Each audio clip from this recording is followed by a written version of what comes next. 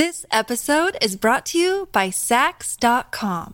At Saks.com, it's easy to find your new vibe. Dive into the Western trend with gold cowboy boots from Staud, or go full 90s throwback with platforms from Prada. You can shop for everything on your agenda, whether it's a breezy Zimmermann dress for a garden party or a bright Chloe blazer for brunch. Find inspiration for your new vibe every day at Saks.com.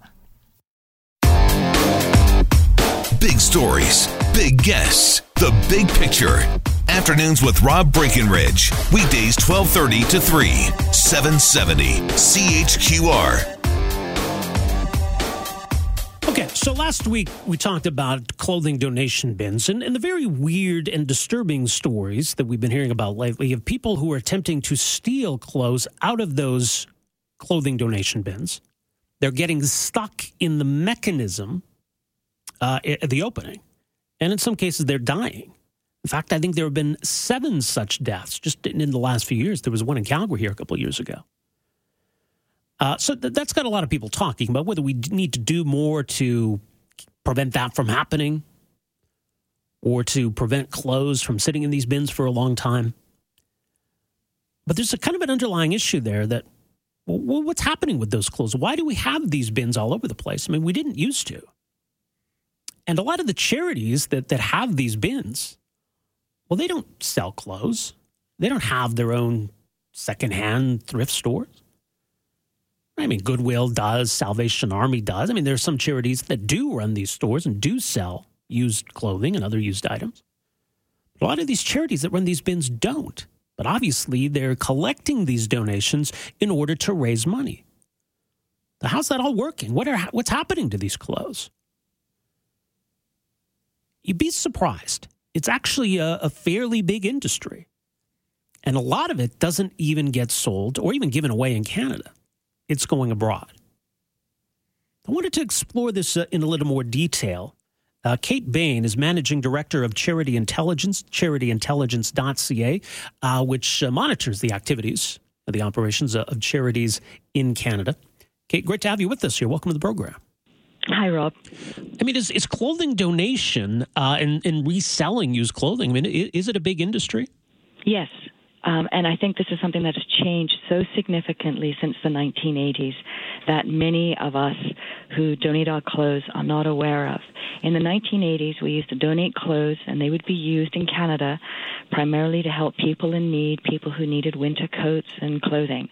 Today, it is a for-profit, commercial export market, and the last valuations we're seeing is at a $4.3 billion market. Wow. So you have, it's a big market. What you have is all these clothing bins collect our donated clothing, and they estimate 70 to 90% of the clothes in those bins are sold. They are sold to for-profit corporations like Value Village, and they are exported overseas. The most important thing to remember for all of us is when they use the word recycle our clothing, clothes cannot be recycled. It's just technically not feasible.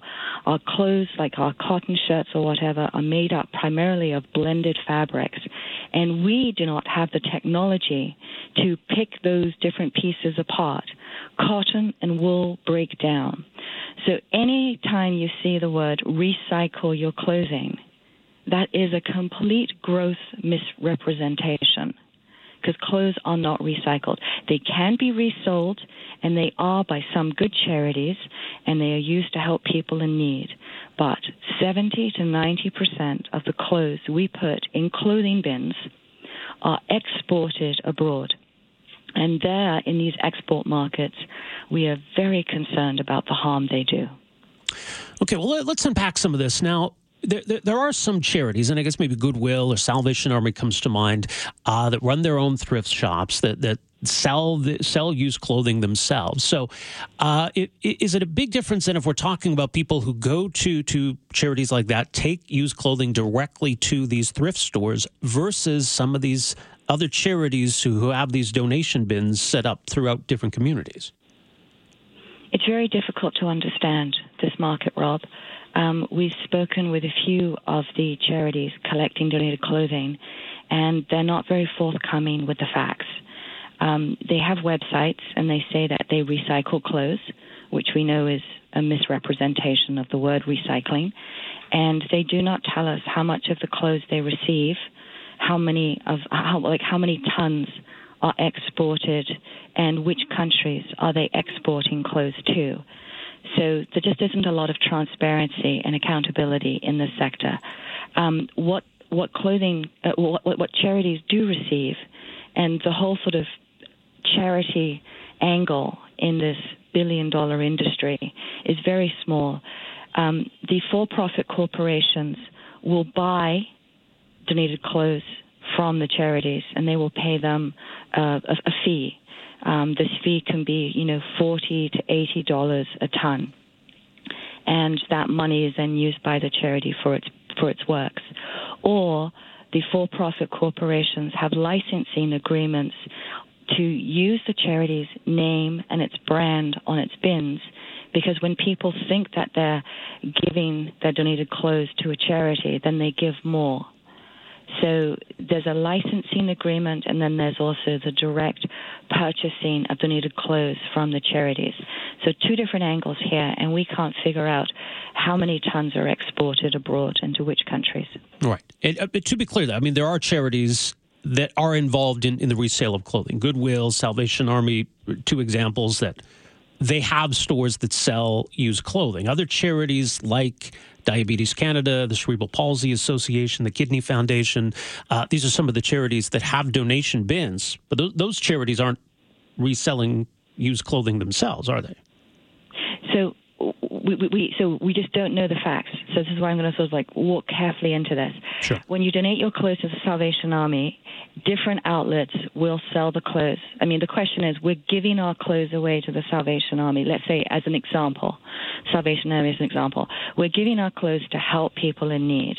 So do the homeless people, do the people who are in poverty, do new immigrants and refugees to this country, do they get access to those clothes for free? We've given them for free.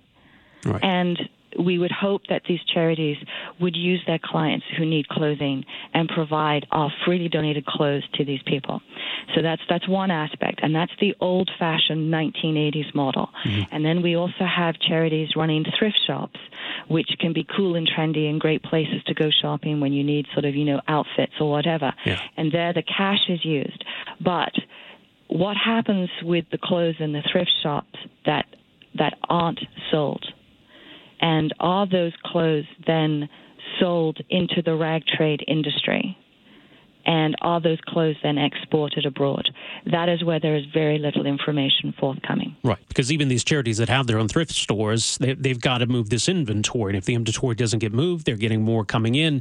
It's all got to go somewhere. And we don't know what's happening to our clothes at the end of the day, yes. All right.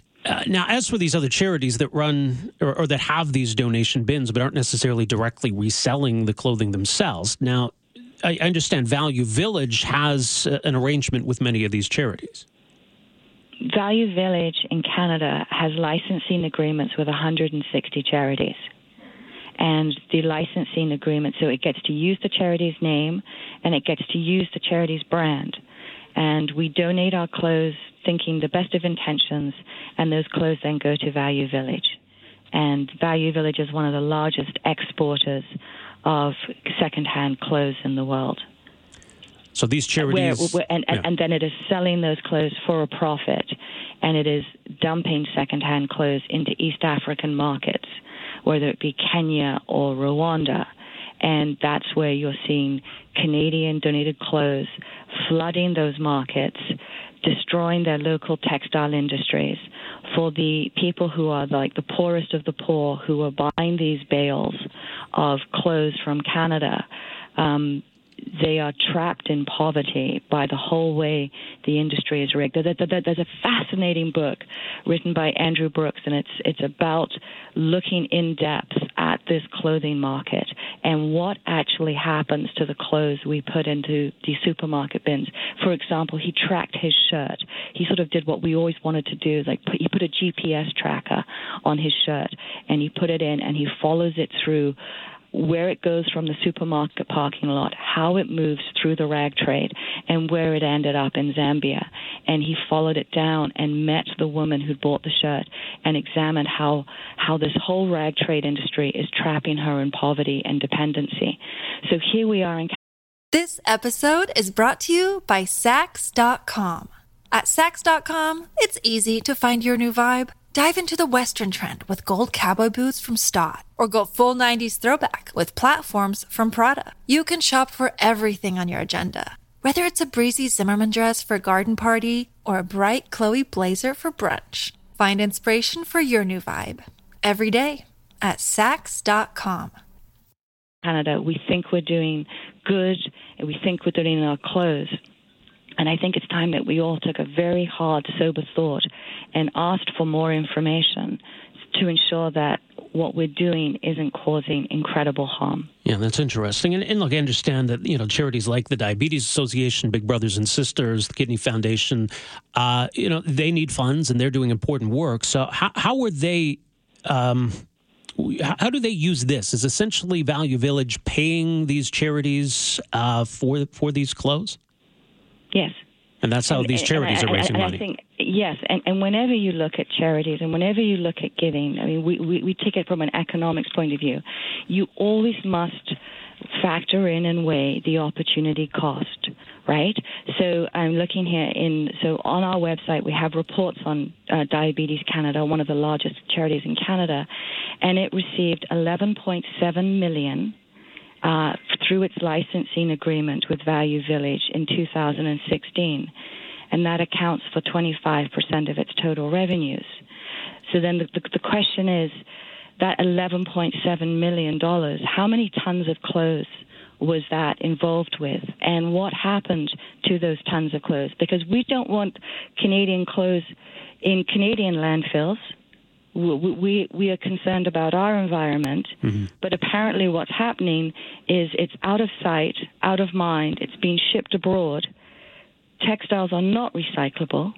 Less than 1% of textiles are recycled here in Canada, used for like insulation or rags. Less than 1% is recycled. So our secondhand clothes are exported, and they end up in landfills in other countries where dumping fees are much cheaper and there is less regulation, and it causes, horrendous environmental damage.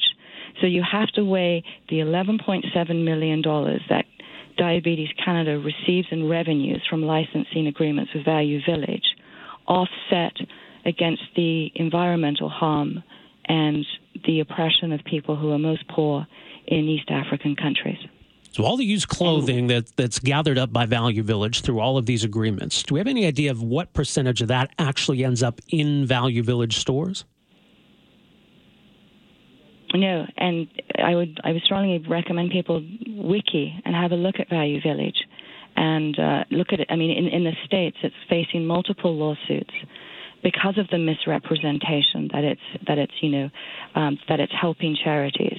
And in cases in some of the states where they have asked for better disclosure about this, the judgments found that it was totally misrepresenting its charitable works. So does this need, in your view, then, some regulation, some oversight? Is it simply about making Canadians aware of what's going on here? How does this need to be addressed, do you think?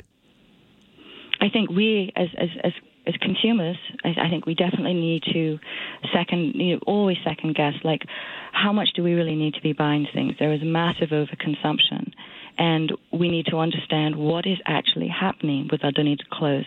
And we've been looking at this industry for over a year now, and I don't have clear answers on it. And there's very little transparency, and charities are not forthcoming with the information about how many tons are exported, by who, to which countries. And there's just, so many unanswered questions. We don't want clothes in Canadian landfill, but our clothes are invariably ending up in landfills around the world. So they are being shipped abroad on, massive ships and dumped into developing economies where they invariably end up in landfill again.